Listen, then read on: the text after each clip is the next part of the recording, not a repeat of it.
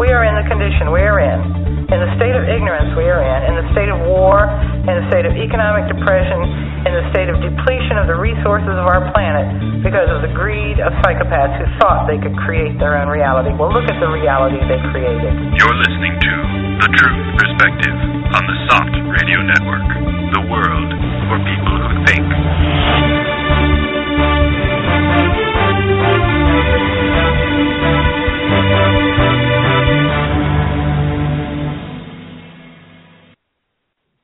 Welcome to The Truth Perspective on SOTT Radio Network. It's January 24th, 2015. Today, we are going to be finishing up our marathon 3-week discussion of Martin Luther King and focusing today on the assassination. And then we'll get into a bunch of other stuff. In the studio today, we've got some regulars. We've got Carolyn. Hi. William. Hello. Ilan. Hey there. And I am your host, Harrison Koehli. Let's just jump right into it.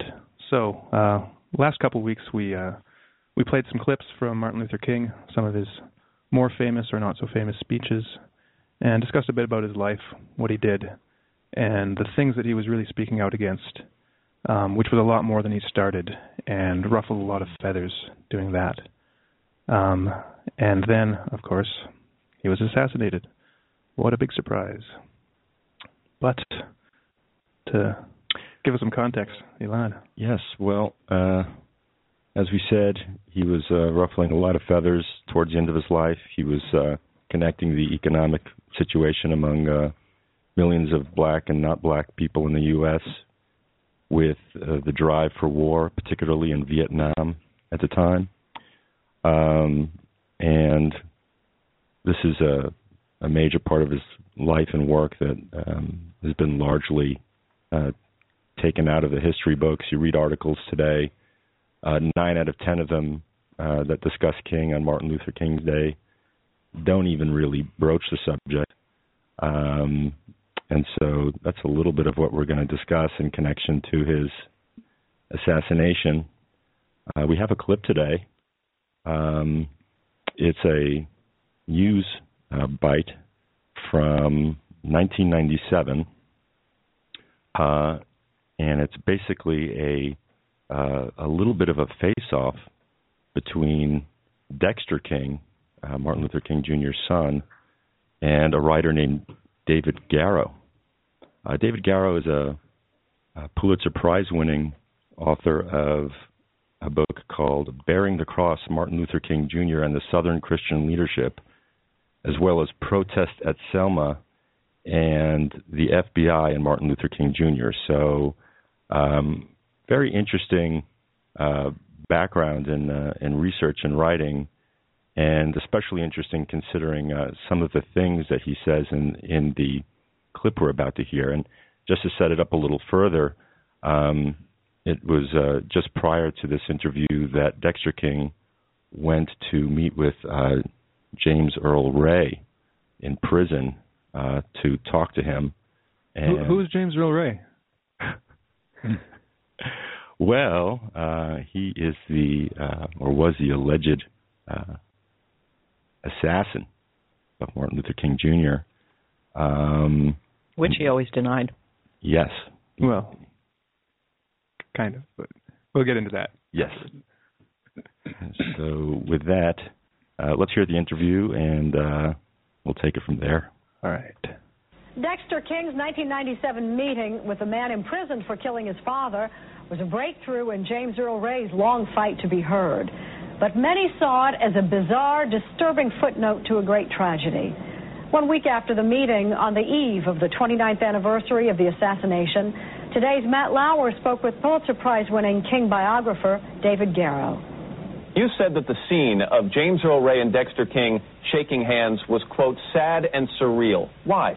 Yes, Matt.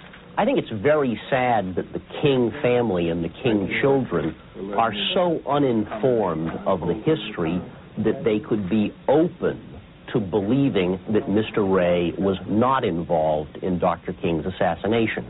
Mr. Ray was someone of long-standing racist, segregationist affiliations, And as the House Assassinations Committee very correctly concluded 19 years ago, Mr. Ray was probably the trigger man for a wider segregationist conspiracy to kill Dr. King. But Dexter King and his family members are not the only people who've been asking questions for the last 29 years. If there are some doubts, why is it a betrayal to Dr. King's legacy to meet James Earl Ray face-to-face and at least try and get some answers to those questions? Unfortunately, Matt, we can find people who will deny that slavery was bad for Afro-Americans. People will deny that the Holocaust happened in Europe. Unfortunately, people just don't have a good enough historical recollection of how many times, how thoroughly this has been investigated. Mr. Ray testified for 3 days on live national television in 1978, and I think it's fair to say, made a laughingstock of himself. Mr. Ray could tell the truth if he chose to. All right, hang on for 1 second, because joining us now is Dexter King. Dexter, good morning to you. Good morning. Mr. Garrow seems to think that you and your family members are being duped by James Earl Ray and his attorneys. What's your reaction?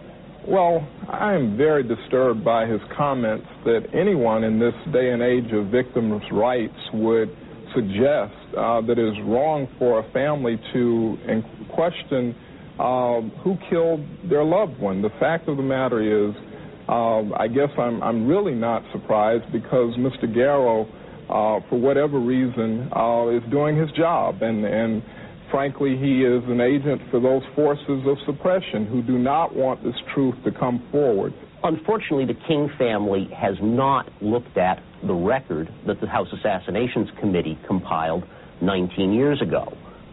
There's really no dispute among people that know this history well about Mr. Ray's guilt. The real questions that we should be pursuing and that Mr. King should be putting to Mr. Ray are who encouraged and who funded Mr. Ray to kill Martin Luther King Jr. That should be our focus. Dexter? I think what is really appalling here is that Mr. Garrow has built a platform on exploiting my father's legacy. If it were not for my family, Mr. Garrow would not have gained access to my father's papers and many other things that have given him a platform to speak out.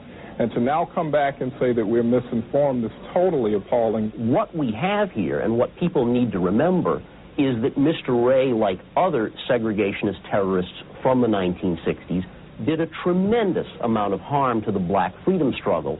And for Mr. King to be misled into believing in mafia conspiracies is so unfortunately ignorant of the real history. Dexter, I met Mr. Ray. He is not a segregationist. I've met segregationists. This man was not born in the South as the media portrayed at the time. The fact of the matter is he was born in Illinois. I met his family. They are not people who strike me as racist. The fact of the matter is this man was set up. And we need to deal with this so that we can move on. The American public deserves the right to know. Certainly the family of the victim deserves the right to know what happened to their loved one. We need to stop living in denial in this country. Dexter, and for once and for all, face this injustice. The Reverend Jesse Jackson agrees somewhat with Mr. Garrow in saying that James Earl Ray does not deserve a trial until he begins to tell the truth, among other things saying that Raoul never existed. Would you at least agree with that he does need to tell a little bit more of the truth before a trial is warranted? Well, first of all, Raoul has been located. As I said, there are so many people who are talking about this case as if they're informed. They are the ones that are uninformed. They do not have the up-to-date, latest information. As with that other great tragedy of the 60s, the assassination of John F. Kennedy, the death of Martin Luther King is a wound that will not heal. For some, there will always be a search for the latest information, the clues to a conspiracy, the evidence of some rationale to an otherwise senseless tragedy. Did James Earl Ray kill Martin Luther King? 30 years after the assassination, the third official investigation into the killing found that Ray did commit the murder and that he acted alone. What matters most, of course, is that King is gone. That's time and again for now. Thanks for joining us. I'm Jane Pauley, and we're history.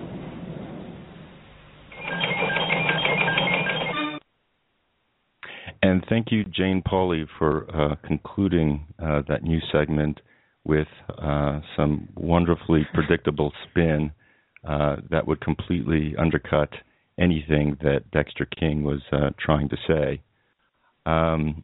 What's interesting about King's meeting with James Earl Ray is that it was really part of a much larger strategy on the part of the King family to bring the truth to light. And just some of the facts that they were aware of, that David Garrow, who's probably a paid agent of COINTELPRO, what a scum. Really? Listening to me, it's just like you were just in it for the money and probably more. And he got a Pulitzer Prize from the bios that he had written about King. So we have, just to name a few, some very interesting facts around the actual assassination. The 111th Military Intelligence Group were at the location of the assassination at the time. Special Forces Group had an 8-man sniper team at the assassination location at the time. The usual Memphis police special bodyguards were advised they weren't needed on the day of the assassination. So there are a number of black police officers in the area whose job, under usual circumstances would have been to police the area, who were called off duty that day. Military intelligence set up photographers on the roof of a fire station with a clear view to Dr. King's balcony where he was shot. The room that Dr. King was supposed to be in at the motel he was staying at was changed from a secure first-floor room to an exposed balcony room. And no one knows who actually called the hotel to change that reservation. The crime scene was sanitized. The bushes across the way, just adjacent to the hotel, were cut down the night after the assassination. The rifle James Earl Ray delivered was not matched to the bullet that killed Dr. King and was not sighted to accurately shoot. At one point in the interview, we heard of Raoul. If any of you have watched the incredible, indispensable Evidence of Revision, you'll know that Raoul is the name of James Earl Ray's handler, who he was probably engaged in petty crimes with and had a history with. Interestingly, Raoul has ties to Jack Ruby. Yes, Jack Ruby of the JFK assassination. I was just going to say there's a remarkable pattern here that we have seen before. It's just incredible. Mm-hmm. So flash forward a couple of years to 1999, and the King family manages to have a civil suit. And the civil suit was designed to clear James Earl Ray of the assassination, and to also suggest that there were members of the local state police at the time and the government that were, in fact, involved in the assassination. And they won. 12 jurists deliberated for 1 hour after 30 days of testimony and decided correctly, given all the evidence, that fact elements of our government that were responsible for the assassination of Dr. Martin Luther King Jr. There were a couple of things that were said at the trial verdict in December of 1999. One of them was by William Pepper, who had represented the family in the law case. And what he said was this. He said, "Ladies and gentlemen, this great republic has throughout its history has been afraid to face the issues that Martin Luther King tried to confront at the end of his life. Dexter King said quite frankly that Martin King opposed the war in Vietnam and sought to bring the poor to Washington to rally for their cause in the halls of Congress. They took up tents in the shadow of the Washington Memorial to remind the lawmakers that forces of power in this land do exist, and they have rights which were being denied to them. Because he took on those forces, powerful economic forces that dominated politics in this land, they killed him. He was killed because he could not be stopped. He was killed because they feared that 500,000 people would rise in revolution in the capital of this country and do what Mr. Jefferson said needed to be done every 20 years to cleanse this land. This land has not been cleansed. This nation has not faced the problems that Dr. Martin Luther King Jr. died trying to face and confront. They still exist today, the forces of evil, the powerful economic forces that dominate the government of this land and make money on war and deprive the poor of what is their right, their birthright. They still abound and they rule. The jury heard the background of Dr. King's crust. They understood, finally, the reason why he was stained. He was not a civil rights leader when he was stained. He was an international figure of great stature. He had a moral banner that he was waving, and it was heard and seen all over the land. Here and in Europe, he had that kind of compelling presence. He was a danger and a threat to the status quo, so he was eliminated. And that's why it's one of the major reasons why we don't know. Most people don't know of this particular law case and what it meant. I think if they did, we would. Well, we could speculate. I don't know how people would react. Probably with great anger and a renewed energy in taking up what King was trying to do. Well, a little bit about James Earl Ray. At the original, when he was caught originally, he entered a plea bargain. So he actually pled guilty originally, but the reason he did so was because his lawyers and the people involved in the case told him that if he didn't, he'd be getting the death penalty, and there was a chance that his father and brother, I think, would be implicated as well and investigated and possibly charged. Mm-hmm. So he took the plea bargain and then found out that he was the only person being charged, and that he wouldn't actually have a real trial. And so he immediately recanted his plea bargain, but they wouldn't let him. Mm-hmm. So he basically got stuck with it. And ever since then, he's been adamant that he's not guilty. No, he didn't exactly have a free choice there, did he? No, not at all. The thing that struck me about Jane Pauley asserting that the Third House Committee has found that James Earl Ray, committees are struck specifically to bury the truth. We've seen that over and over with the Warren Commission and then with King and with 9/11. So anytime you hear a committee's findings, a government committee, you can pretty well conclude that there's nothing remotely resembling the truth there. They might have marshaled the facts, but have, reassembled them in such a way that it has, no application to what actually happened. So this blithe newshead saying, "Oh yes, the third committee," was just like, "Oh please." And then 2 years later, thankfully, we had this civil trial. But again, nobody's heard about it. And no one's heard about it. I don't think it was. I remember reading that I don't think any newspapers or national media covered it. There was a total news blackout after the announcement. And so, I was shocked when I heard about it. I had no idea about it. Yeah. Well, the other thing, too, just going back to Gower. Oh, God, what a... Garrow. What a slimy person. Just questioning why they would ever want to go see Ray. Well, even if there was not any of this behind it, these are staunch Baptist Christians. And the first, one of the first Christian edicts is to... if you forgive your enemies, and the only way you can forgive your enemies, I don't think he went there for forgiveness. He went there for information. But to even disparage that and then claim that the principal family involved in this tragedy was misinformed he just coming out of his mouth, and it's either he has absolutely no idea what he's saying, or it was just cruel. Yeah, I mean, he could have probably said those same things, even if he truly believed them and wasn't the paid agent.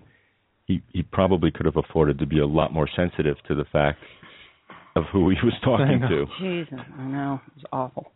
Awful, awful.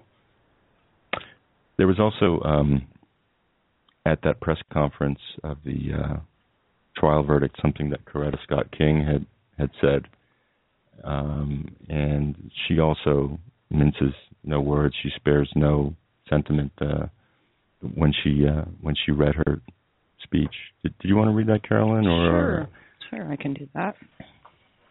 She was a wonderfully eloquent woman on her own. I mean, Martin certainly had his match in her. So these are the words of Coretta Scott King.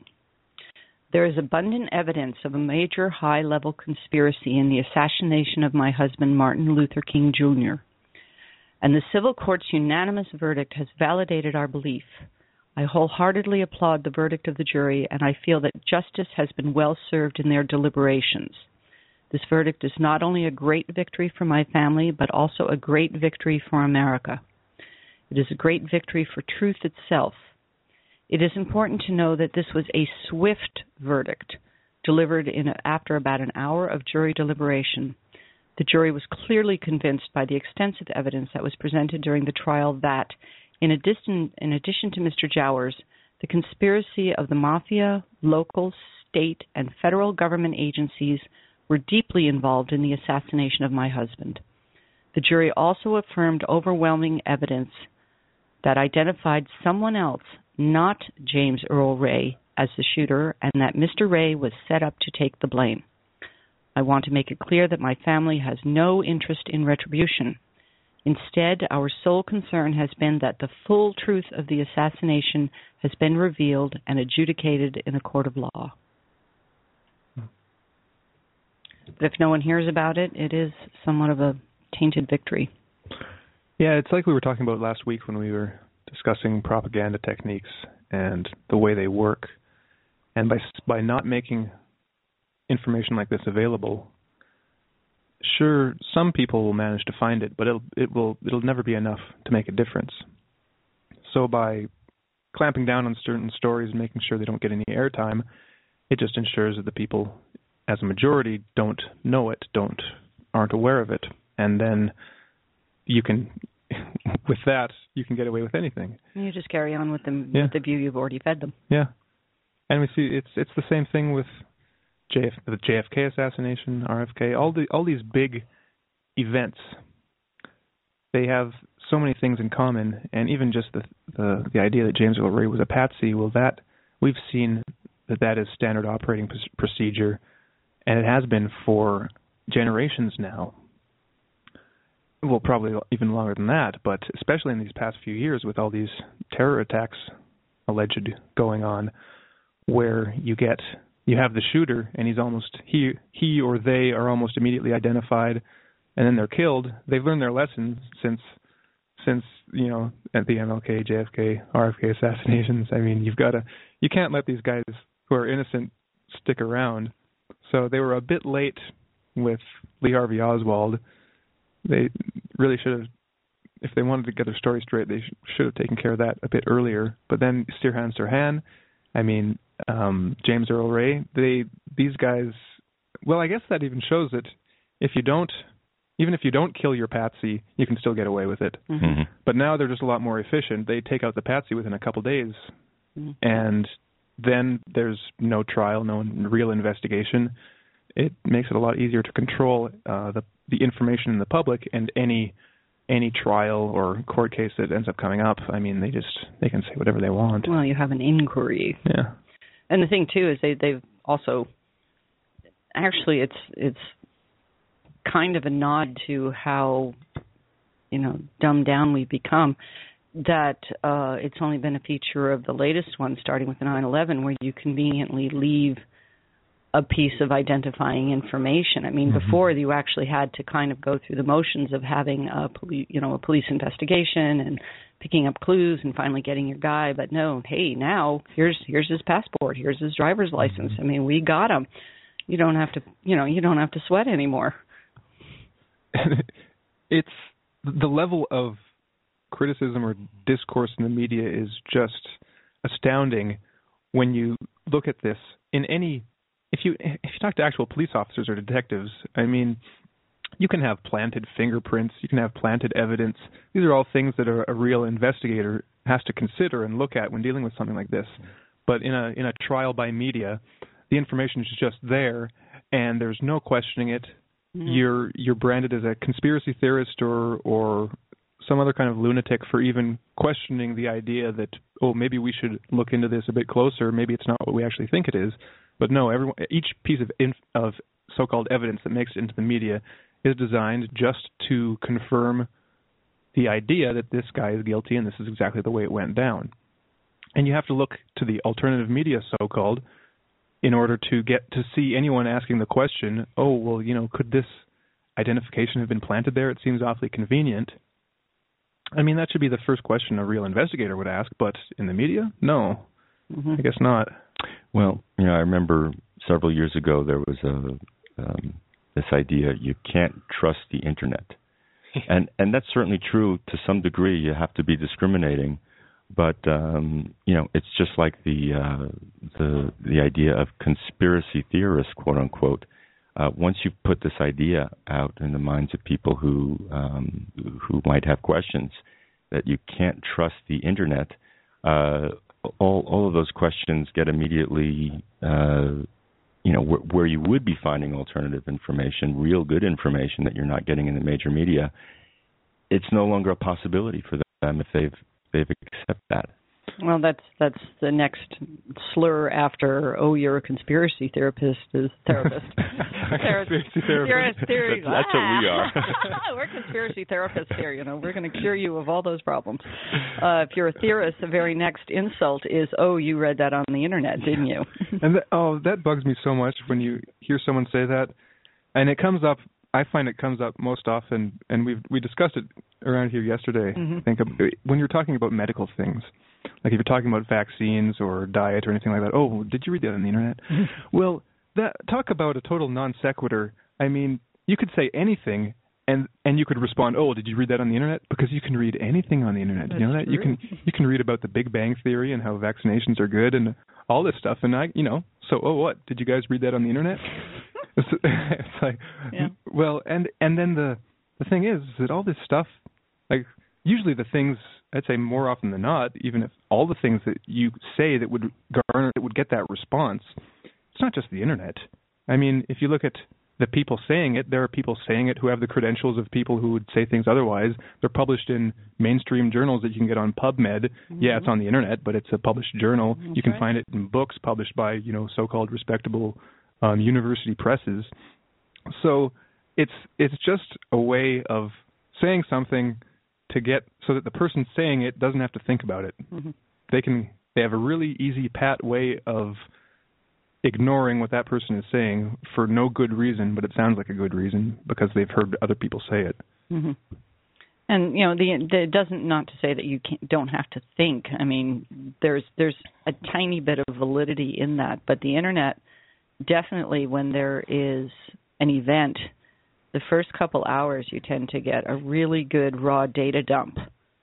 Some of it is junk, some of it's good, but you get your hands on it before the media has a chance to spin it. So that's been one of the values of the internet while we still have it. Mm-hmm. Well, speaking of media spin, I want to move on to something else unless we have anything else to say about Martin Luther King. Okay, so moving on. Media. Well, first of all, there's been a lot of things happening in Ukraine this past week or so.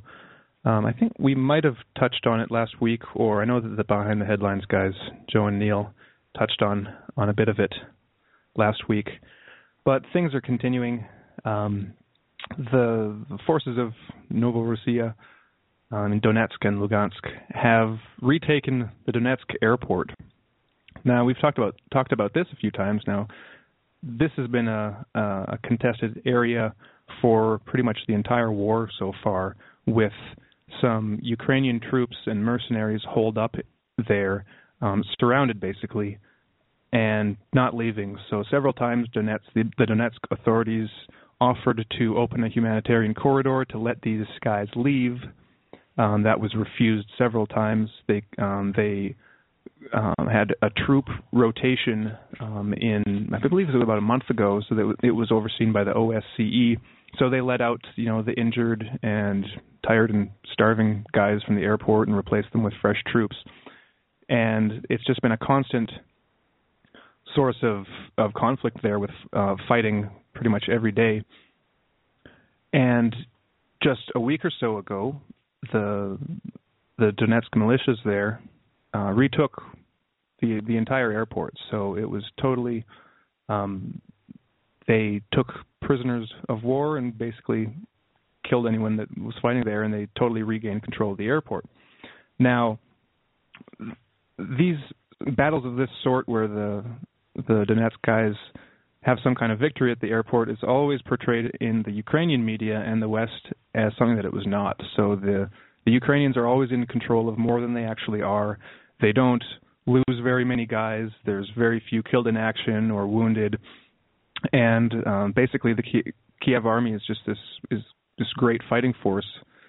And so about a week ago, the Ukrainians lose control of the airport. And then in response, because the Ukrainians really wanted to keep control of this airport for whatever reason, if it was just a kind of public image kind of thing that we control this important area or who knows what. It was built as a military airport. There was a lot of underground construction in there, and that's what made it so hard to get these folks out of it. So as a base of operation for which they were shelling all of the nearby villages. And I was watching one of the videos. If you want good videos, you find the Ukraine videos, and hopefully they have subtitles. But one of the colonels of the Novorossiya army remarked that somehow the shelling was much lighter on the actual army, and that the villages around were taking a lot more damage and death. Yeah, so from the airport and the vicinity of the airport, they were using those locations to basically bomb civilian areas. But in response, the Ukrainians launched this pretty big offensive, in part to retake the airport, but also just to bomb various more civilian areas. And so that for the past week, there's been fighting along the entire front between the Ukrainians and the militias, bombing of civilian areas, like in Gorlovka. They experienced 14 hours straight of shelling. One of those days. And then, so what do the Ukrainians do? So in the media, they're saying, oh, we've still got control of the airport, when they don't. And then, so this is the story, this group of, 8 to 12 guys, maybe up to 16, get sent. Do you want to read the transcript? Yeah, there's a wonderful article on Signs, basically saying that Novorossiya is winning, and some pretty awful things came out of it. There's 3 different videos, so I've transcribed a little bit of 2 different ones. But the first video you'll see on that video is an actual, it actually looks like raw footage of grabbing these 8 guys. There's a lot of yelling and screaming and a lot of swearing, which gets beeped out. So we don't know how to swear in Ukrainian at this point. No, it's in Russian. In Russian. So, but one of the big prizes was this Colonel Oleg Mikats. And he was very high up in the command, and they had grabbed him. And when they realized who they had, they got real excited. And they basically, were interrogating him standing right there with his hands zip tied behind his thing. And it starts out with the news guy kind of doing the intro and saying, okay, here's these guys, and the leader of the Novorossiya group that got them was kind of screaming at them for a few minutes, and then you hear him saying to evacuate the airport. So that's why they were sent. That's why they were sent. Their code word for injured is the 300s. So then Givi, I think it was the guy who was talking to him, said, so you were told the airport is under your control, right? And Merkat nods. And when you entered, who turned out to be here? The Army of the Donetsk Republic. And he's just looking crushed, this guy. And Givi says, you've been sent to the slaughter. You've been destroyed. And under your distraction, that was the translation, they've attempted to send their tanks, the ones we've burnt just now. So this very, very high-ranking colonel, I believe he was, had been lied to. They were told they were just going to evacuate the injuries and get them out of there, and that was all it was going to be. And when they got there, in an interview with a second soldier, it says, we moved out from Vodianova. We had to take our men out from the airport, and that's it, simply to take them out, and that's it. And when they got there, they were just met with withering fire. There were no injured. They were sent as a decoy unknowingly for this other operation that they had going. Or who knows? It could be that the Ukrainian commanders and generals were just that stupid that they believed their own propaganda. But it could have been a distraction, like Givi had mentioned. Mm-hmm. But so this Oleg Mikats guy, he there was some. Well, it's not funny, but there was a news clip of him back last year sometime talking to a journalist that was found in Pesky, which is a small town near the airport. So this is where a lot of the shelling was coming from. And so Mikats saw this guy there and threatened to personally kill any journalist he found in the city. And this guy was also the guy that was at the troop rotation in December that was organized by overseen by the OSCE. And you can see him in a video in the background. So one of the Donetsk guys, Motorola call sign, was there and shook hands with the battalion commander. And Oleg Mikats is in the back watching with just this like grumpy look on his face, like he is not enjoying being there or seeing his subordinate, the battalion commander, shake hands with this bandit, as they call Motorola. And so, I don't know, I had a smile on my face when I saw that he was caught. That video was very odd, too. It just had these echoes of that Christmas truce in 1914. These two soldiers, I mean, with Kat just kind of glowering in the background, but they were just kind of like, yeah, this sucks, and we don't want to do it, but we've got our orders, and yeah, I understand, and you know, we just want to be peaceful with our family, but we've got a job to do, and everybody's like, it was bizarre. It was like everybody was like, yeah, on all sides, this really sucks. We want to go back to our families, but what choice do we have? It was strange. Well, very strange. And the difference in mindsets between the two sides is striking. I'd really recommend that listeners check out the YouTube channels South Front and Kazura, Kazzura, and those guys translate a lot of the news coming out of there and just footage from the streets and interviews with the militiamen and with the prime minister even of Donetsk. Mm-hmm. And so after all these POWs were taken, Zakharchenko, who's the prime minister, I mean, he seems like a really decent guy. He said that any of the POWs that were found would be released immediately to the families. The families had to come pick them up, though. And they wouldn't wait for a prisoner exchange, because that's how they've been dealing with most of the POWs, is they have prisoner exchanges for their guys that were captured and civilians that were arrested for no reason by the Kiev forces. And so you can watch a video. There's a Ukrainian mother that came to, I believe it was to pick up her son. And so Zakharchenko kind of paraded her around the city and showed what her son and the people and the Kiev forces are doing. Here are all the buildings that have been bombed by your people. Here are the dead. Here are the coffins. And what did we ever do to you? You guys are coming here. We never came to you.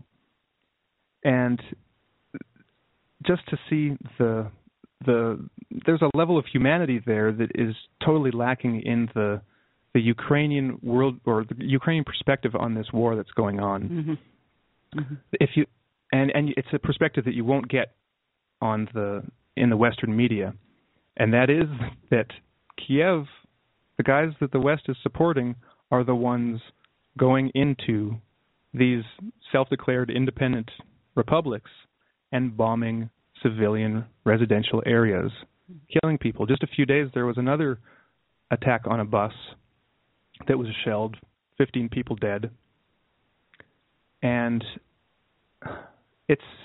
I just recommend watching the videos if you still aren't aware of what's going on, and if you think Kiev are the guys in this. Well, what's amazing is how these people, despite all of their suffering, are still keeping their humanity alive. Like I saw another video, it's in this same article, of Zarchenko doing a press conference, and he pulls up 3 of the 8 of the captured soldiers and just kind of interviews them. And he's so tired. Oh my goodness, this man is so tired.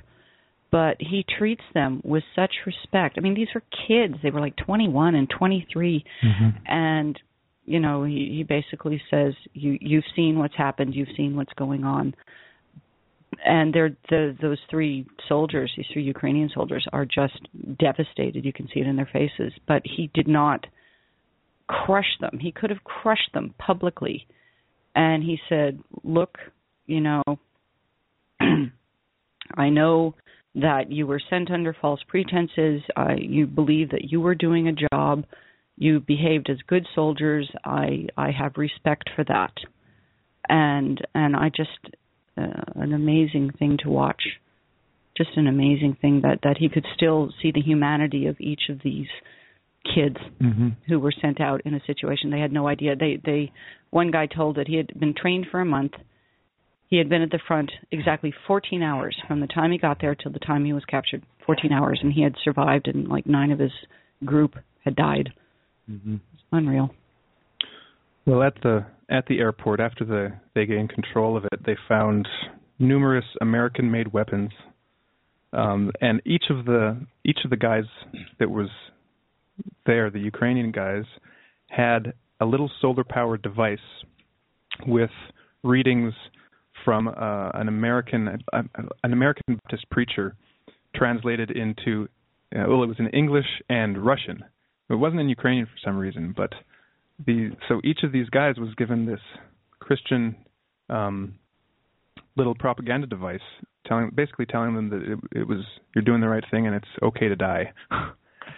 And among the bodies, apparently they said that, now I couldn't find a time period, but they recovered 600 bodies at the airport from the Ukrainian side.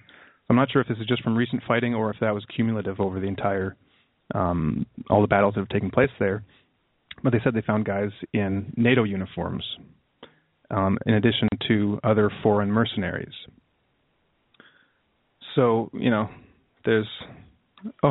And yet Russia is condemned for sending help, but NATO will contract foreign mercenaries. Apparently, the latest incarnation of Blackwater, which is Academy with an I, sent 400 mercs in May. So, and of course, as this is happening, we get a little timeline. So I think it was about a day before the newly launched offensive. The Ukrainian government had basically said that the Minsk protocols were kaput. They weren't going to deal with that anymore. And so then they launched this offensive, totally, get their butts kicked.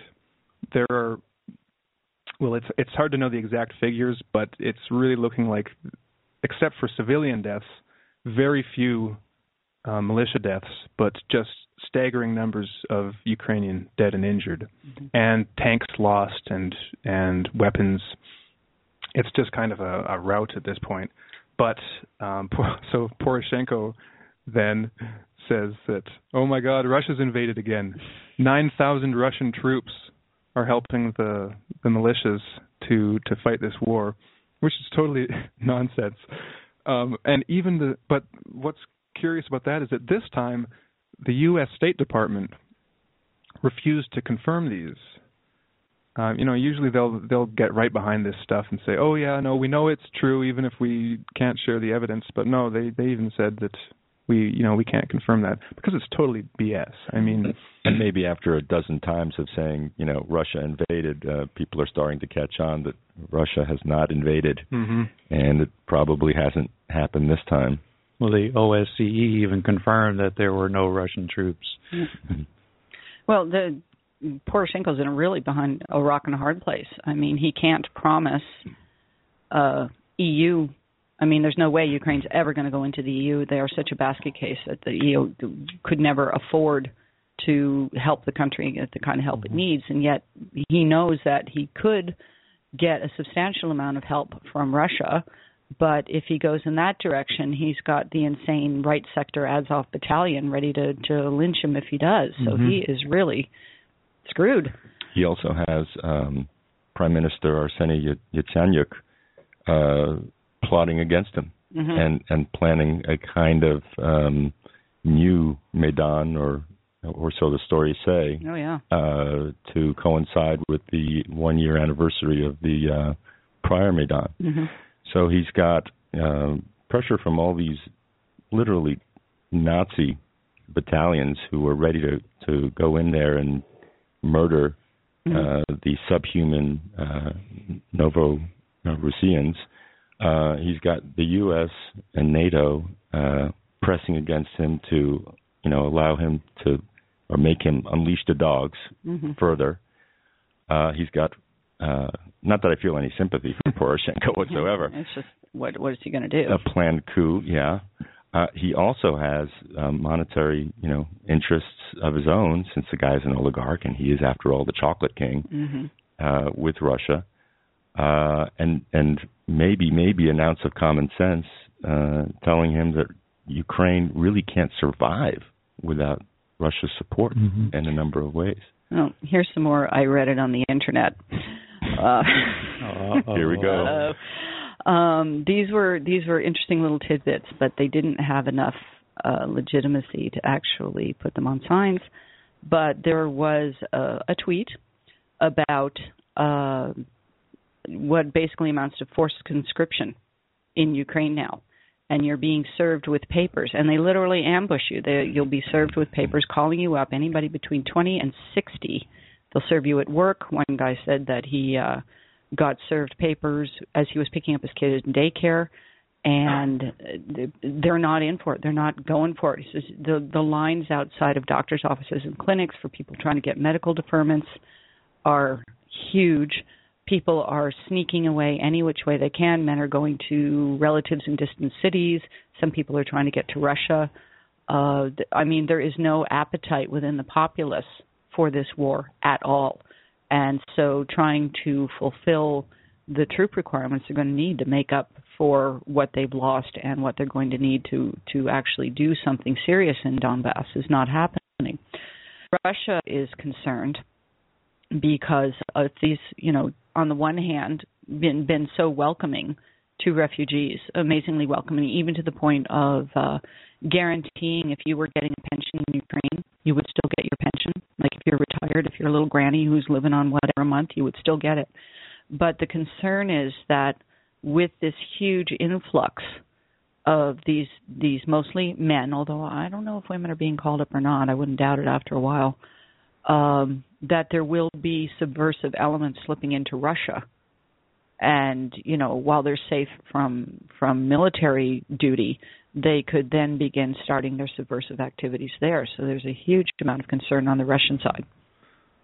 Well, one of the downsides of conscription, and a lot of these guys that were captured, this was their first engagement.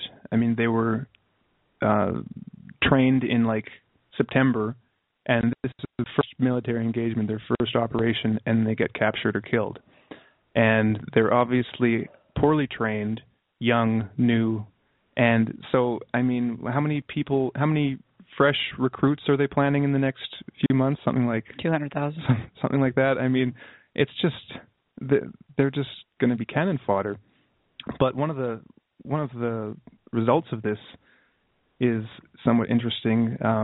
Russia isn't the only country that Kiev has debts to and isn't paying.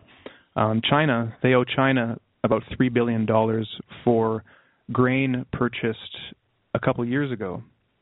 So China put out $3 billion for grain and some other stuff, and Kiev has paid about $150 million of this, and that barely covers the interest. So they owe $3 billion worth of grain to China. How is Ukraine the breadbasket of the world having to import grain? How did that happen? Well, China actually had a lot of deals with Ukraine before the coup. They had a kind of a cozy business relationship, but that totally got turned upside down afterwards. And so China can call in this debt and basically bankrupt the government or the country. But the thing is that the people that are growing this grain, and basically the people that make Ukraine its money, are the ones that are being put into military service and being killed. So they need to win this war because they've got the IMF and the U.S. telling them they have to. And so I think Poroshenko is he's totally powerless over this situation. He has to continue the war, which is totally unsuccessful and he won't be able to do. And if he isn't successful, then he's got, Turchinov and Yatsenyuk and Kolomoisky just waiting to take him out and take his place. So it's just a mess, a total mess of a situation. And I don't know. One of the funny things about the Minsk protocols is that, like I mentioned the day before this attack, they were saying no Minsk protocols, and then they started losing and they lost the airport, and then all of a sudden Poroshenko was like, "Oh, we need to have some more Minsk talks." I just thought that was funny. But that's all I wanted to say about Ukraine. Yeah. Fighting's still going on, so we'll have more news as it happens.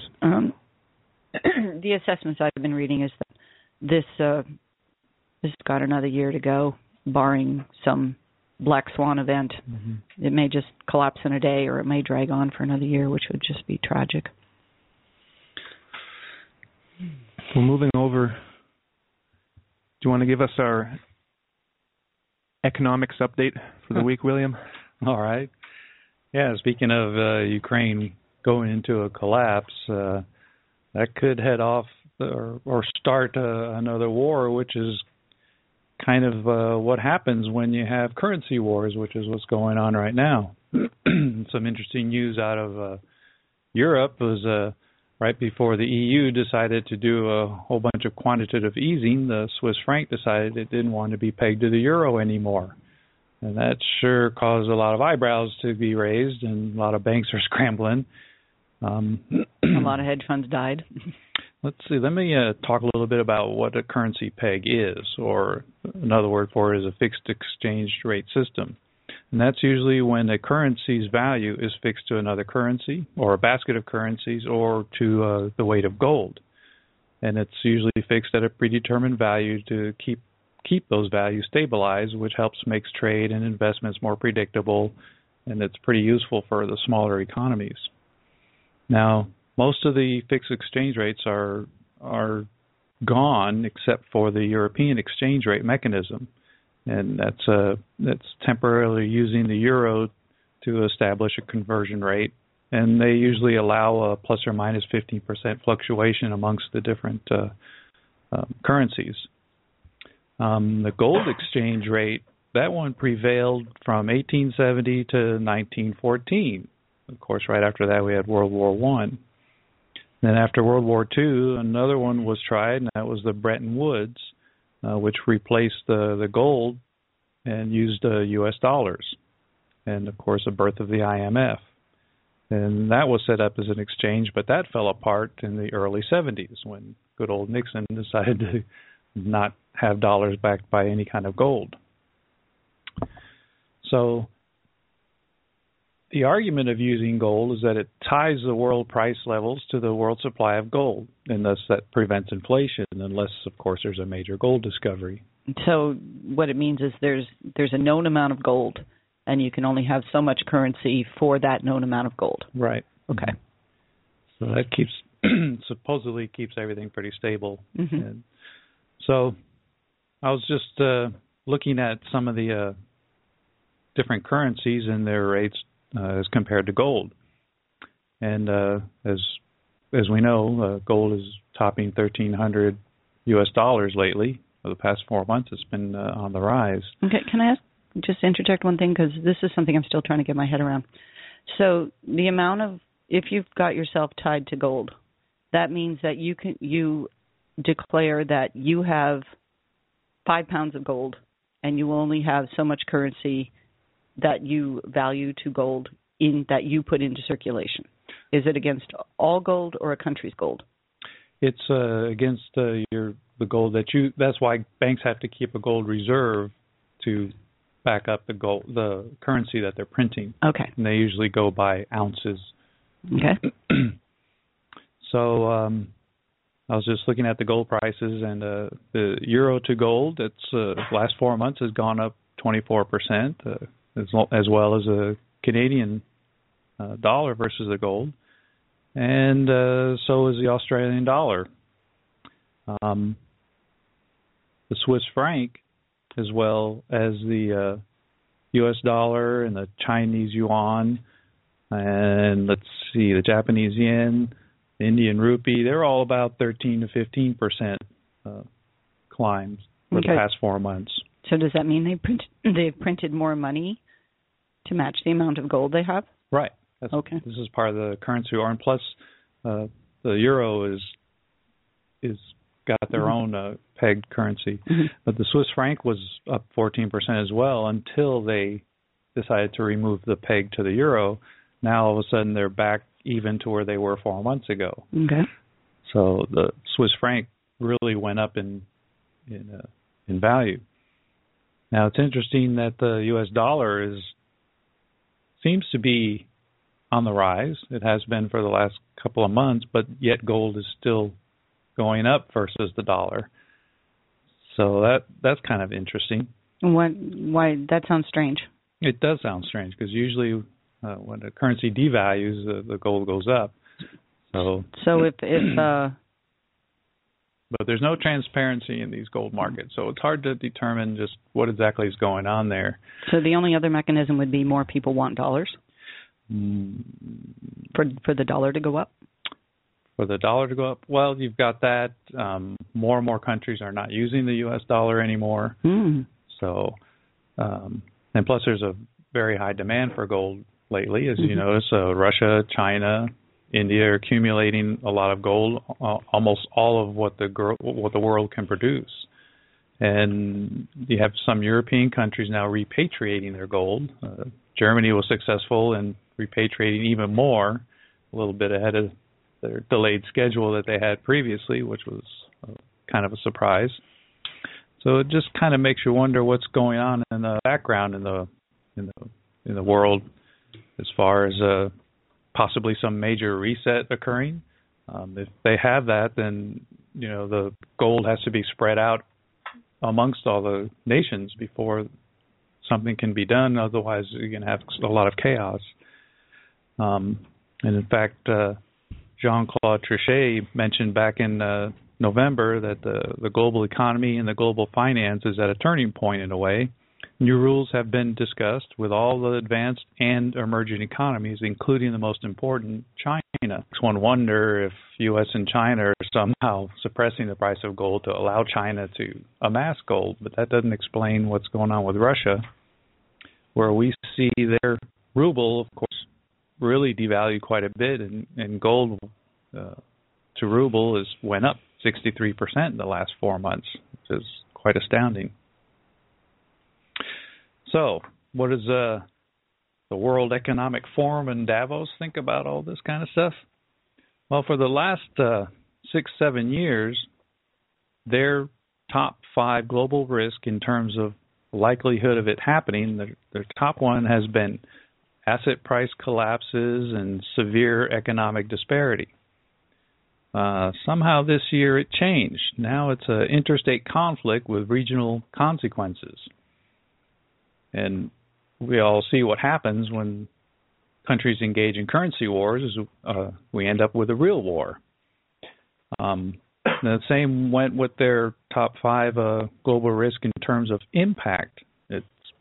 Again, for the last 5 years, they've been worried about fiscal crises, asset price collapses, and major systemic financial failures. But this year, it's a water crisis. So they've taken their focus away from the finance and looking at the world in a little bit different perspective. Well, looking at that chart, one thing I noticed is that it looked like up until 2011, climate change and disasters weren't even on the radar. And then in 2011, all of a sudden we see they occupy, 2 or 3 of the main 5 threats for the last 5 years. Yeah, it's been off and on. In fact, it fell off completely in 2015. It's rated number 5 now of failure of climate change adaptation. What does that even mean? We're not going to try to fix it anymore. We're just going to deal with it. Yeah, so here's actually it is number 2 on their terms of likelihood, extreme weather events. Number 3 is failure of national governance. Number 4, state collapse or crisis. And the 5th one is high structural unemployment and underemployment. And the terms of impact, of course, we had number 1 was water crisis. Number 2 is a rapid and massive spread of infectious diseases. That's the first time that popped up. Number 3, weapons of mass destruction.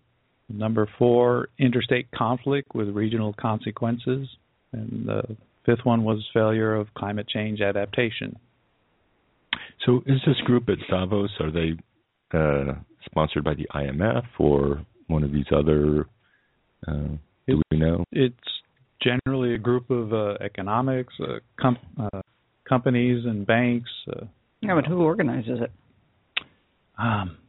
Got me there. I didn't look into the because a lot of different people get invited there every now and then, kind of like Bilderberg. I mean, not only do you have your scientists and your economics guys and your political guys, but I mean, actors and writers get invited. So that's just really odd. People who are in a position to, like Bono, with greenhouse gases and carbon emissions. So they have influence with a particular demographic. Yeah. Oh, okay. He who shall not be named, Iran. No Bono. That's right. Okay.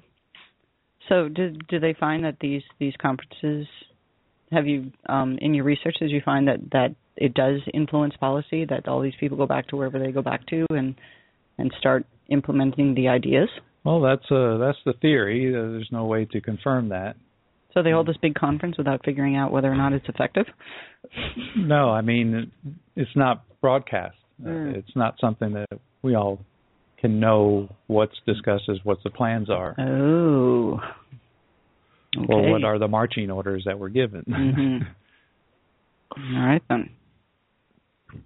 So, yeah, they just name the risks, but they don't say how they're going to be resolved or what they're going to do about it. But it was a swell party.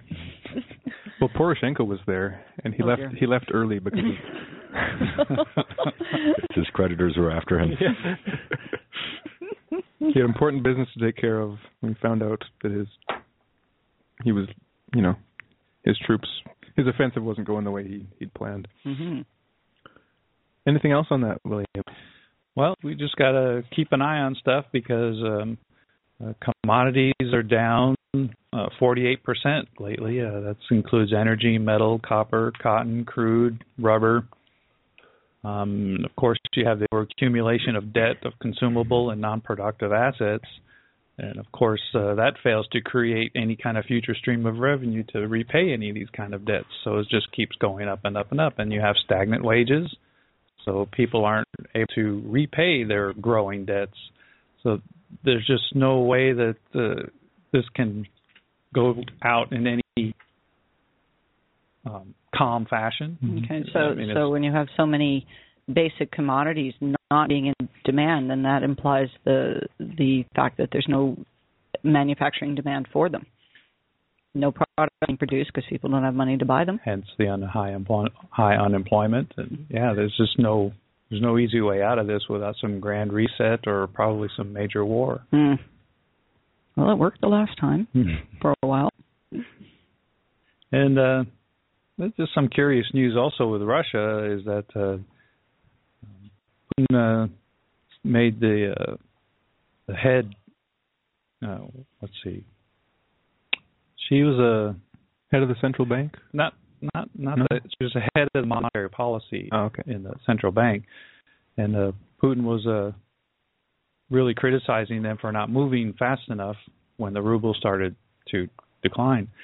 And so he doesn't get to give them orders. Interesting. No. No, yeah, he doesn't. No, same as the Federal Reserve here. Ah.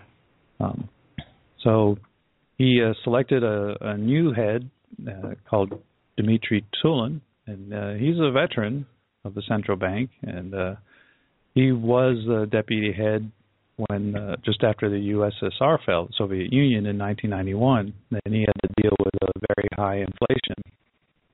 And he's considered a maverick who can't be pressured by the Kremlin, by the government, banks, or companies. So it's going to be something to keep an eye on as well, see how he handles the monetary policy there in Russia. Well, if Putin appointed him, this could be a keep your enemies closer situation.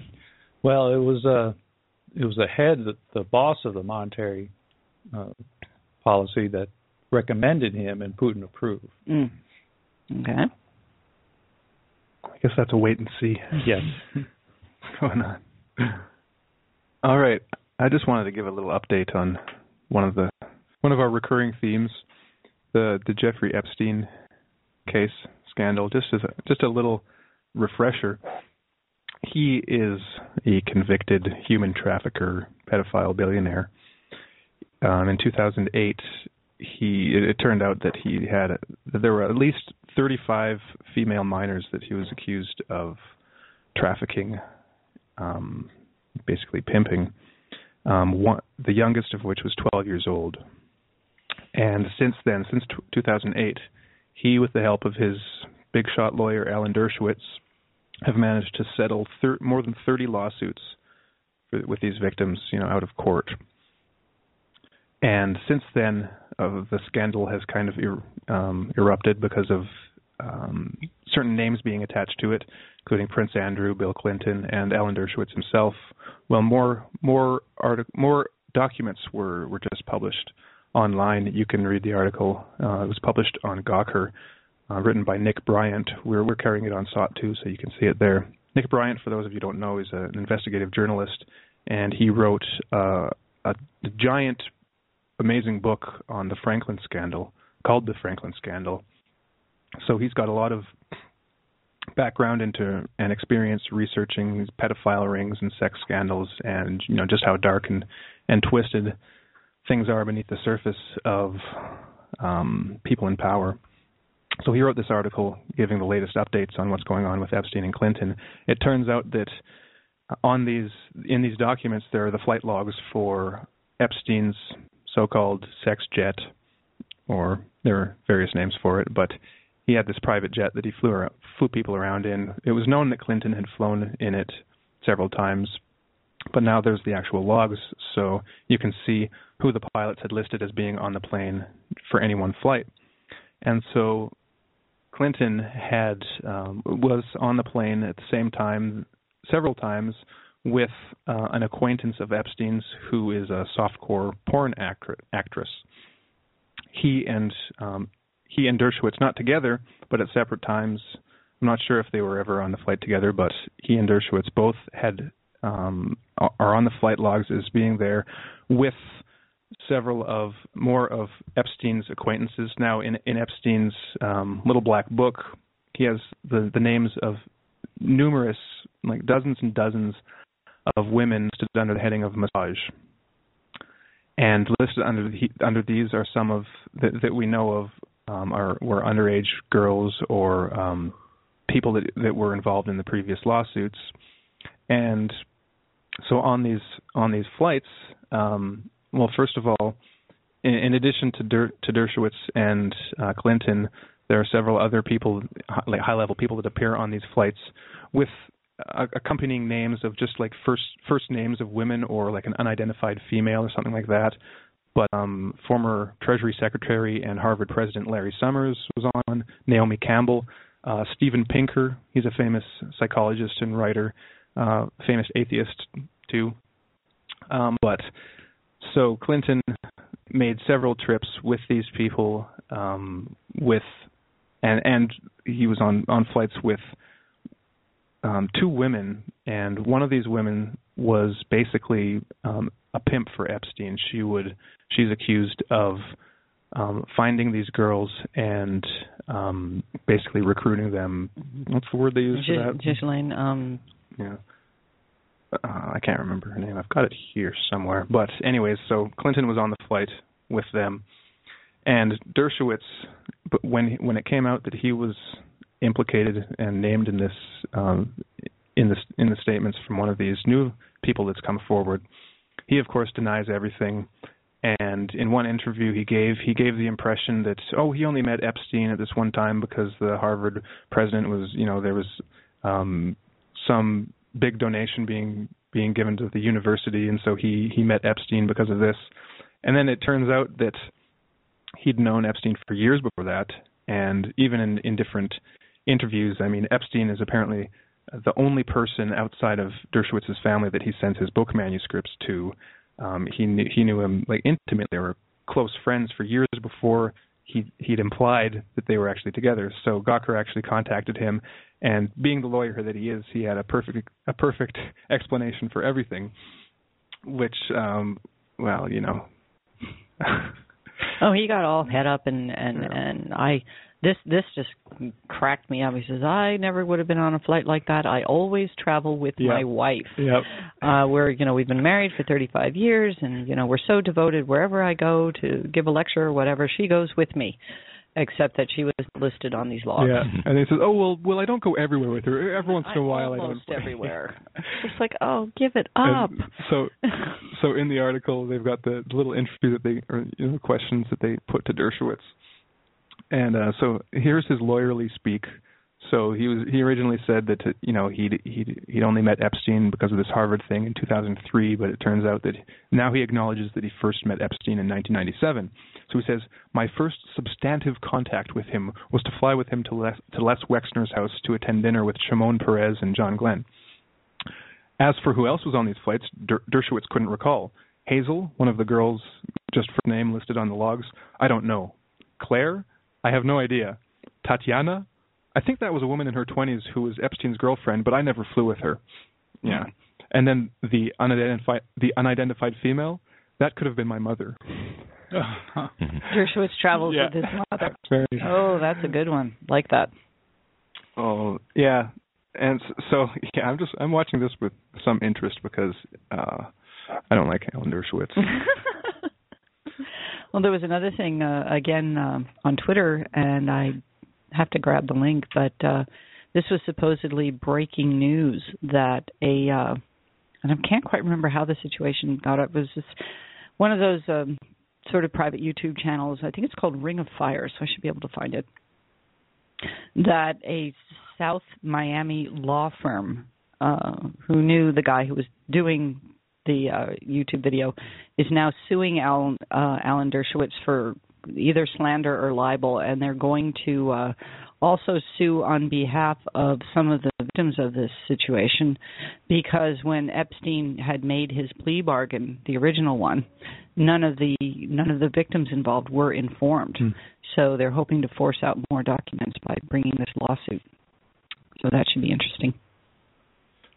Yeah, the two women were Ghislaine Maxwell and something Kellen. Kellen is her last name, and they were accused in court filings of acting as pimps for Epstein, and they made at least 11 flights in 2002 and 2003 with Bill Clinton. So yeah, sorry Billy, but and Alan. No, going down. You said Naomi Campbell was on one of those flights? Wasn't she the world-famous model? Yeah. Well, I think Ghislaine Maxwell was involved in the modeling world. That's where she found a lot of her material, if you will. And like with the case, the original case, it looks like I can't remember if Dershowitz was involved in this part or not, or if this was the part that he denied being involved with and said he just kind of advised. But they had kind of how do they put it? Almost like a gag order. Like they immunized any co-conspirators in this human trafficking thing. So anyone that could have been involved is now immune from prosecution. And that was set up years before any other names could come out. And that's part of what this Miami law firm is so head up about, because that's totally against the law. You shouldn't be able to do that. that is a completely illegal agreement, and it should be subject to prosecution. Yeah, and actually that was the thing that Dershowitz claimed he wasn't involved with, because it looks like he would have kind of been arguing for his own immunity if he was involved.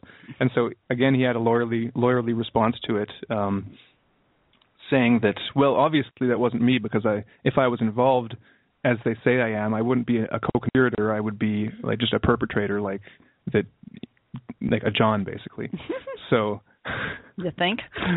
So it's funny watching him use his kind of his psychopathic view of how to work the law in order to get out of things and argue his way out, which you can see in any of the debates that he has or the speeches that he gives. It's just amazing the lengths that he will go to justify what's going on in Israel and what has been going on, which maybe we can... Yeah, well, that kind of reminded me of a video I was seeing the other day. It was of Norman Finkelstein giving a talk and recalling how Dershowitz had actually stated on the Harvard University website that Finkelstein's mother was a Nazi collaborator, which was a deeply insulting and egregious lie designed entirely just to hurt Finkelstein, who's had a long-standing feud with Dershowitz on the subject of Israel. And, of course, Dershowitz has been trying to prevent Finkelstein from getting tenure at some universities. So basically, Finkelstein's, both of his parents were survivors of Auschwitz concentration camp during World War II. And Dershowitz comes out with this just a horrid statement that's untrue, stating that Finkelstein's mother was a Nazi collaborator.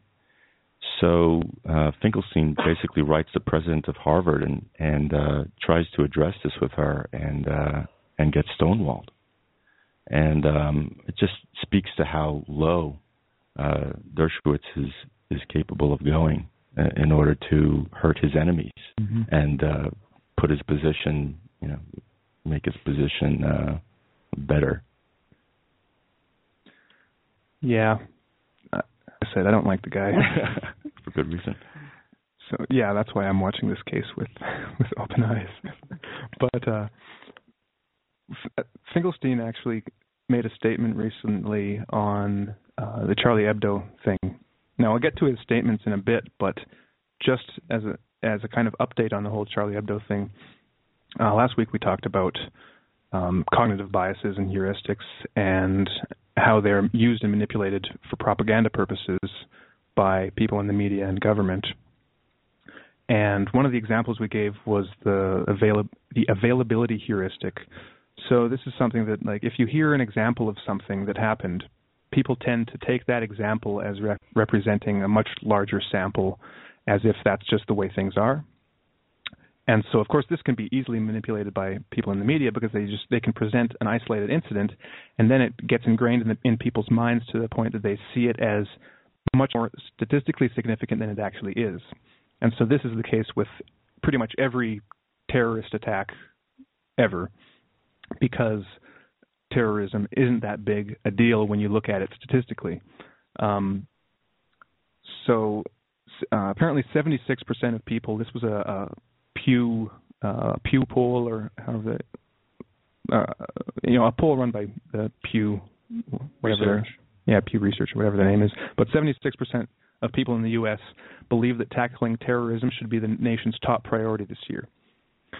So 3 out of 4 people think that terrorism is the biggest issue, and of course we know why they believe that's because of what's in the media. That's all they hear. But just to give a little bit of perspective, I've got a list of statistics here.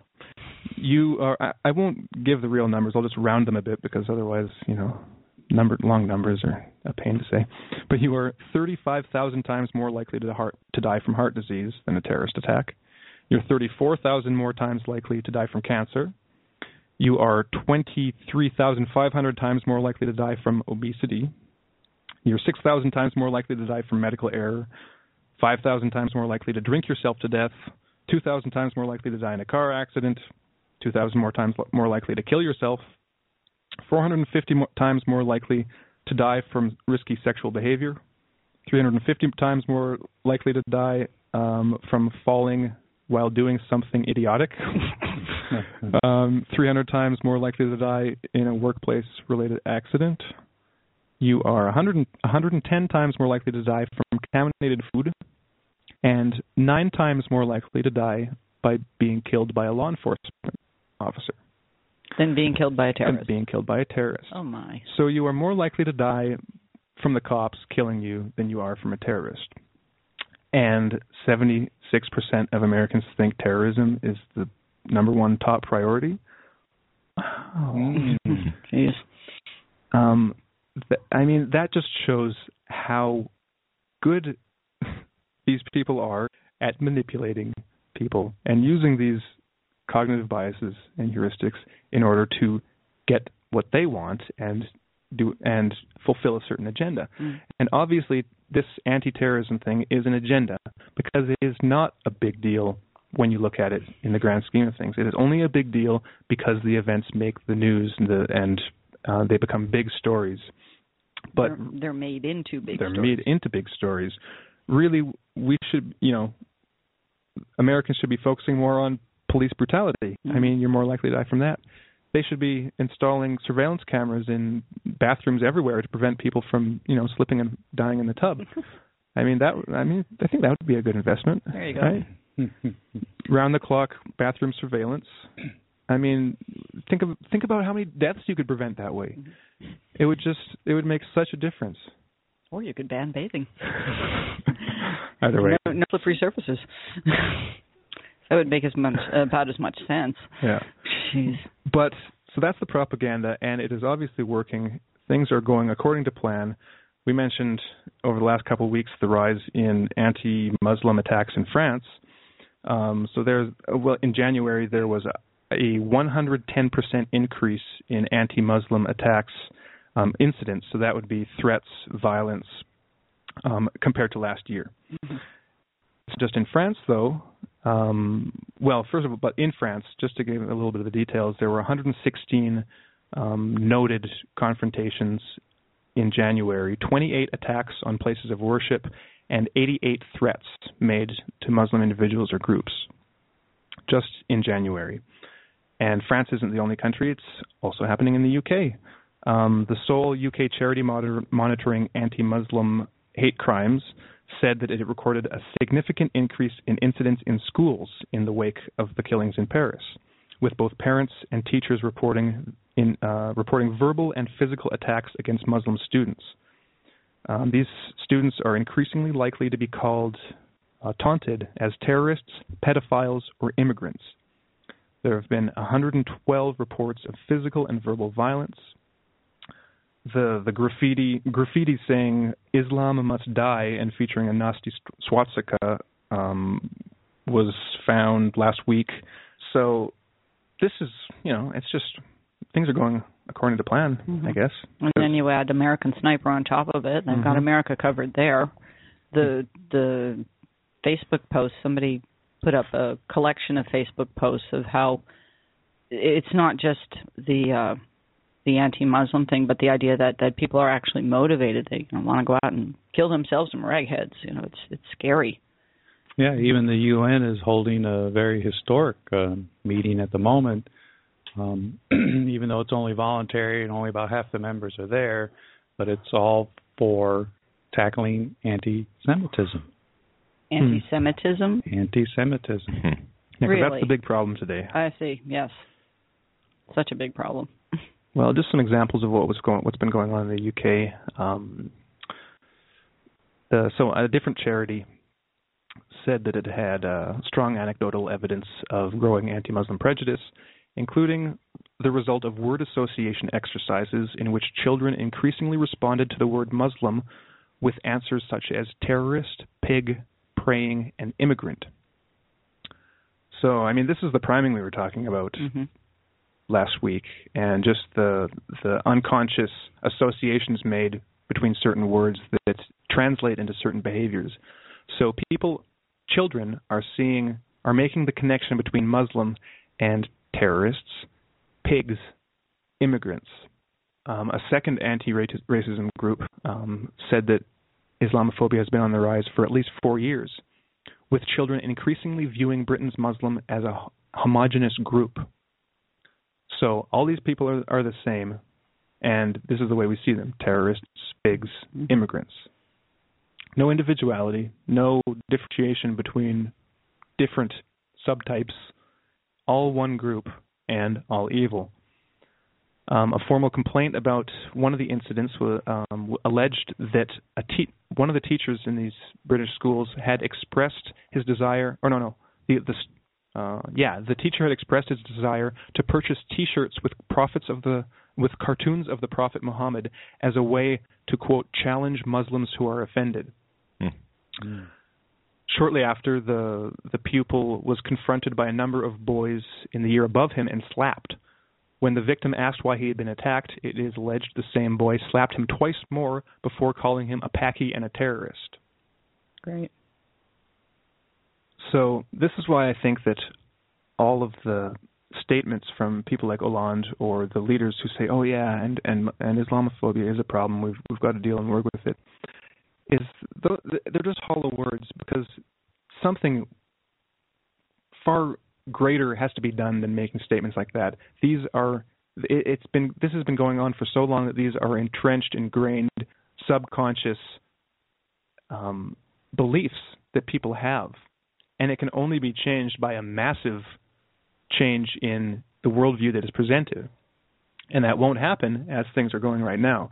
So, despite whenever you hear someone like Hollande say something like that and acknowledge the problem, and then you feel good about it, and okay, someone's doing something about it. That's not the way it is. He's not doing anything. He's not doing anything. No. That's just for media consumption too. And even if it wasn't, even if he was genuinely sincere about it, it wouldn't make a difference, because this issue is bigger than what some president thinks or says. It is massive, and it is happening and progressing to a point where atrocities are going to happen. And I wrote about this in a recent SOTT I wrote called Holocaust 2.0, coming soon. So you can read that on SOTT, but it's just thoroughly depressing to see what's going on, and disheartening, and doesn't leave much room for hope. But moving on to what Finkelstein had said, and he's a clever guy, he's funny, and says things, so I'm going to read this out. So first of all, he's talking about satire, because the Charlie Hebdo cartoons were apparently satire, right? Nothing wrong with satire. Satire is when one directs it either at oneself, causes his or her people need to think twice about, like the things that they're doing or saying that they need to think twice about, or directed at people who have power and privilege. But when somebody is down and out, desperate, destitute, when you mock them, when you mock a homeless person, that is not satire.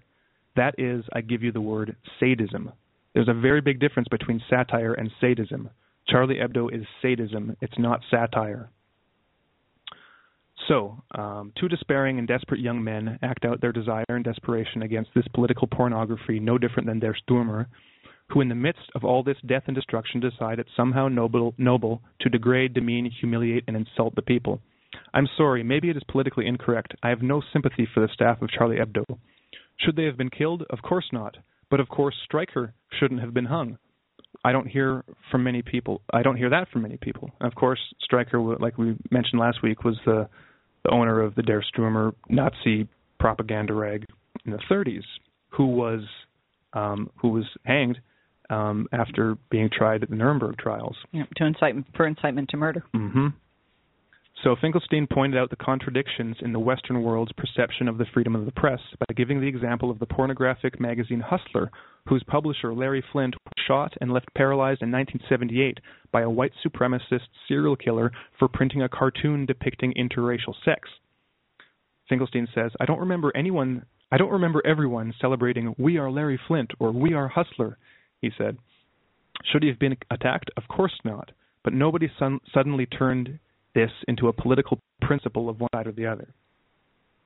I just thought that was a really pithy, and he gets across the point really well. Yeah, sure does. Mm-hmm. that this is, it's not an issue of free speech. And to say "Je suis Charlie Hebdo," it's like, I mean, I think I mentioned it last week when I wrote the article comparing that to saying "I am Goebbels." Mm-hmm. I mean, it's the same thing. It's like, "I am Larry Flint." Well, no, you're not. Are you really? I mean, yeah. I'm saying I support sadism. Yeah. Anyways, that's so. Prediction: things are just going to get worse. And now, because I'm now depressed, maybe you can. We've got a new SOTT editor joining us at the table right now, Adam. Hey guys. And maybe you can explain to me why I'm depressed, or why are you depressed? Too much reality. Well, I think it'll fit into. There's a drug for that, There's a drug. All right. I read it on the internet. Bring it up. You read that on the internet. I don't trust you. So there was an article that I posted recently on SOTT, addiction rooted more in social isolation than chemical dependency. And I was thinking about, in terms of what's going on in France since the Charlie Hebdo event, a lot of social isolation going on in the, again, Muslim population. And it's really interesting to kind of see the connections between social isolation and not just the propensity for a chemical dependency and seeking some kind of comfort in that, but also the effects on your health is really interesting as well. So starting off with some of the effects of social isolation, I found an article that says loneliness is deadly. Social isolation kills more people than obesity. Mm-hmm. But still, terror should be, the top priority of our government. Okay. Well, just hold on, Adam. I'm going to interrupt you because I think we've got a caller, and so they might be talking about something that we were just discussing. So before we get on with that, we have Juan from Chicago. Hi, Juan. What's up? You have something you want to ask us or talk about? Oh, just wait. I thought I pushed the button. I didn't. Hi, can you hear us? Yeah, I can hear you. Hi, Juan. Yeah, just about how you guys were talking recently about terrorism and stuff in America. I was thinking, Allahu Akbar. God is good. So, what do you mean by that? Oh, he's gone. Well, yep. Okay. That was a little comment. All right. Not quite sure how to take Juan. Yeah. Maybe we won't read too much into that. Okay. So getting back to the loneliness issue, I've got some stuff here. So there was a bunch of research into loneliness and into social isolation, and there's a lot to conclude. Let's see. That those without adequate social interaction were twice as likely to die prematurely. They had an increased risk of, premature death caused by heart disease. They had impaired immune function, increased inflammation. The list went on and on. Your ability to think and to focus is reduced when you perceive yourself as being lonely. So that was just really interesting that, it's not a chemical thing by any means in terms of loneliness, but it still has this great effect on you. So when you look at Charlie Hebdo and you look at what's going on in France, you can see what's going to happen is the Muslim population, because they're being ostracized for no reason at all, their health is going to start to decline. At least that's what I think is going to happen, and I don't want to happen. But you already see that a little bit in France as prescriptions for tranquilizers has gone through the roof. Oh, yeah. Well, humans tend to forget that we are social animals. If you look at mammals, just the amount of what I'd call affection and touching and that goes on between mammals, you form a little tribe, like a little group, a community. And you can, just watch some nature documentaries to see how it actually happens, and then compare that with how humans live, with the so-called nuclear family, and where the parents are out during the day and you might sit down to dinner. Maybe, probably maybe not. In front of a TV, probably. And then, so what social interactions do you really have? Well, you go to work and you talk to some people there, maybe on your lunch breaks, but you're in your cubicle doing whatever for however many hours a day, and then the rest of the time you're on your cell phone. And, contrary to what you might think, being on your cell phone isn't social interaction. Our bodies are designed and have the memory of millions of years of spending time with actual other bodies, looking into their eyes and hearing their voices and feeling their touch. And by looking at a little computer screen and tapping on it, that is just not the same thing. Your body doesn't register it as the same thing. Laughing is not the same as hitting a like button. Right. Or typing LOL. Oh, winky face. Winky face, yeah. So another interesting statistic that came out last year, the study featured 1,500 face-to-face interviews, and more than a quarter of the respondents, so 1 in 4, said that they have no one with whom they can talk about their personal problems or triumphs. And if family members are not counted, the number doubles to more than half of Americans have no one outside their immediate family with whom they can share confidences. So when you were talking about, most people's interactions with other people is just kind of chit-chatting about the weather, just shooting the shit, so to speak. And that's not the kind of interaction that we need to be whole. And it bespeaks how endangered people feel in a social situation, that they can't get past the weather, that if they let anything more personal out, then the vulnerability is just too scary, so they don't. You just don't know what's going to be made of it. Yeah, and there was a little farther on in the article, there's this Rabbi Daniel Lapin. He laments that today's generation of young people is incapable of integrating their past and their future, living instinctively in an almost animal-like fashion only in the present. He notes that it is virtually impossible then to connect time and space in a way that enables them to build their present. Thus, they wander aimlessly without connections physically, emotionally, or spiritually, which I thought was really interesting because in researching for this, you look at some of the effects of social isolation. So be it, for torture or in a prison or something like that. Social isolation is used to torment and terrorize these people. And break people down. And so we're seeing that in the larger population, partially due because there's no need for interaction anymore. I can just go on Amazon and order the books I need instead of going to the library. I can order groceries online and have it delivered. What were you saying about the tendencies of people in relationships these days and how they've changed over the years? Do you want to talk about that? Yeah, there was an interesting little article that said a third of Americans would give up sex for their cell phone. So, wow, I'm almost speechless at that. Because it's like the comment on the article said, I don't know if this is, an addiction to the cell phone itself, or if this bespeaks how few healthy relationships there are in which sex can be an expression of that. Or a cell phone is the only safe way to have a relationship, in large quotes. Text you, I love you, I miss you. Winky face kisses. But also that, 50 years ago, if you were going on a date, the guy would... Yeah, that was interesting, the way that courtship has changed.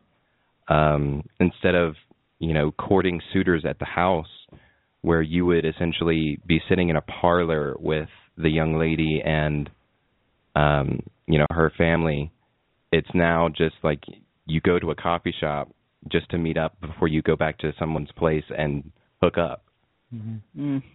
And I couldn't really find any hard statistics on it, but just with my interactions with people and the way that they speak about what they call dates it's completely different than what we see in, for example, films back in the 60s or the 50s. It's a completely different thing. And even if you are on a date, chances are the phones are on the table and you're texting other people. Mm-hmm. So, and that's why 1/3 of Americans apparently would give up sex for their cell phone, because they don't have any real meaningful relationships. Yeah. So when you retreat into your cell phone for all of your interactions, you're not building any kind of real ability to connect with people or to have the social skills necessary to have a functional relationship, let alone a romantic relationship. Mm-hmm. And again, going back to half of Americans don't have somebody outside of their family that they can talk to. I mean, if you don't ever have any interactions with people and they can't learn that they can trust you, then of course this is the stuff we're going to see. Mm-hmm. All right, looks like we've got another caller, so we're going to take that. This is Phil from Minnesota. Hi, Phil. Welcome to the show. Hello? Hi, can you hear us? Yeah, I can hear you guys. Hi, Phil. Hi. I have a recommendation for you guys. Okay. I think we should, take a plane and, fly into 2 fucking buildings. Okay. So apparently we're getting trolled and pranked. So, sorry, Phil, but I cut you off there because you... Hey. All right.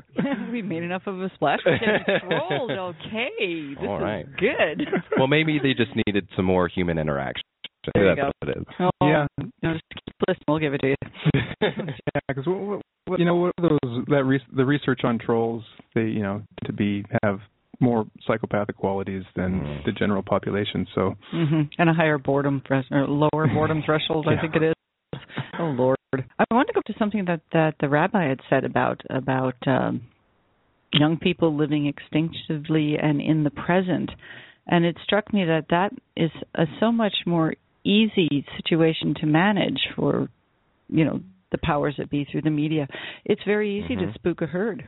Oh yeah. As soon as you get them into the herd mentality, then all the higher cognitive functions just go out the window. Right. And if your focus is only on what is immediately in front of you, that's very easy to manage.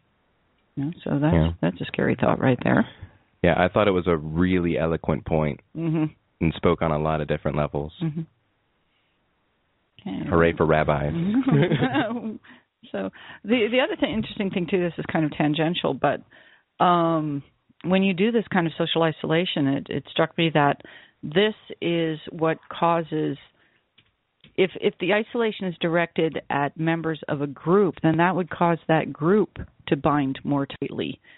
And, it's like the Irish being more Irish when they came to America than actually people in Ireland, because they only had a limited number of people. So you tended to bind to the folks that were like you, that you tended to exaggerate for your own confidence, the markers that made you part of that group.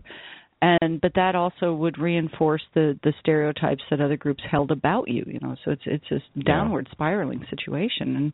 And that was the accusation against the Jews for centuries, is that they were this clannish, tight group that didn't interact with the outside, and so people were free to form their stereotypes of them, which reflected the view that they presented. It was it's very confusing, but you could see that possibly the Muslims going that way too. It's like, okay, we have to stick together because everyone's against us, and then that just reinforces the stereotype back and back and back. Yeah, so I completely agree with that. It's just going to cause them to kind of retreat into their own culture, so to speak, which is then going to cause them more ostracization. And it's and yet they're doing it intuitively for their mental health. So I just wanted to share that little bit, just because I want to do my part to help humanity. And if the only little bit that I can do is share the information that you can stave off people seeking drugs, or other kind of things like gambling and pornography. It helped prevent people from seeking those things as a kind of tranquilizer. Or a way of making connections. So tenuous. Yeah. And all it takes is just ask somebody to go hang out and go bowling. Mm-hmm. Take a hike. I think in addition, I'm glad you said that. If you gave your reason for wanting to do this, because in addition to social interaction, real social interaction, and bonding with others, one of the things that makes people mentally healthy, gets rid of depression, is to have some purpose in your life, and some greater purpose. Because most people don't have a greater purpose. Their purpose is just to get paid in order to survive. But to have like a greater ideal purpose working towards, and I think the highest of which is to just help other people. That and interacting with people. I mean, you put both of those together, and it's just it's the best thing possible. So yeah, thank you. Yeah.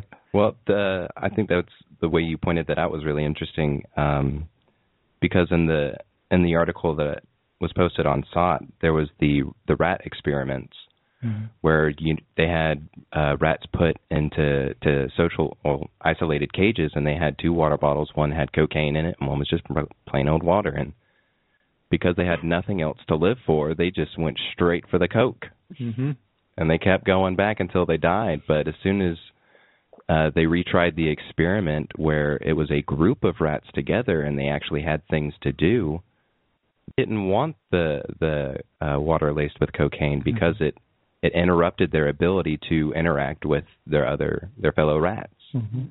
I mean, granted, I read this on the internet, and this is rats and not people, but I think we could take something away from that. Well, we is all mammals, so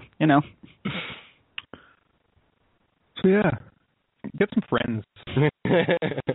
If you've already got friends, text them up, and then Facebookans don't count. Yeah. Then get them to come over to your house or something. Do some karaoke. Text them up and say, let's go do something real. Some dance-yoke. Yeah. I mean, hey, we're living proof.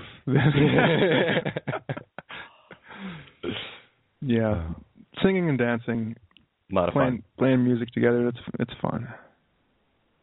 So do it. I feel a lot less lonely. All right. Well, I think we're pretty much exhausted of topics for today. So, if no one else has anything to add, doesn't look like we've got. Oh, let's stay on for a little longer, because it looks like we might have another call coming up. Can we take bets on if it's going to be another troll? All right. I bet one slice of bacon and a fat bomb that it is. I'll raise you one fat bomb. Well, until we have confirmation of that, we'll be on next week again.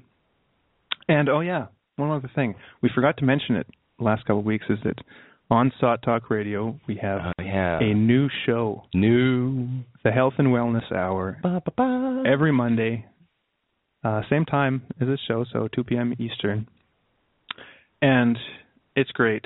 So tune in. Everything about health from. And they're discussing vaccines. They're discussing the best diet for your metabolism. If you can't be there, download it for sure. With some very, very qualified experts.